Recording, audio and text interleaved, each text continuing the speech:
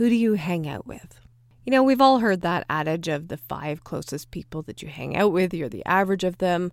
It's not an actual reality, but there is something to be said about the energy and the vibration of the people that you're hanging out with, and specifically in the idea of their money mindset.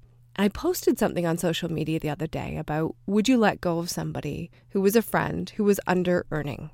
And I specifically used the word under-earning because I was targeting the energy of the money, not the money itself. See, I know people who are 7-figure earners in their business who I would say are clearly under-earning in their mindset. And I know people who are just barely getting by as far as my standards of finances, but they're financially abundant in their thinking.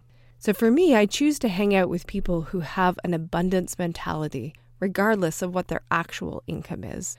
And I will let go of people who are under-earning because it drags me down and I can't feel inspired to do more when I'm around them. So yes, I let them go. And there's nothing wrong with that. I'm Dana Ferrant, and this is your Badass Business Mindset. If you're enjoying this show, feel free to leave a review so that other people know what you've been enjoying.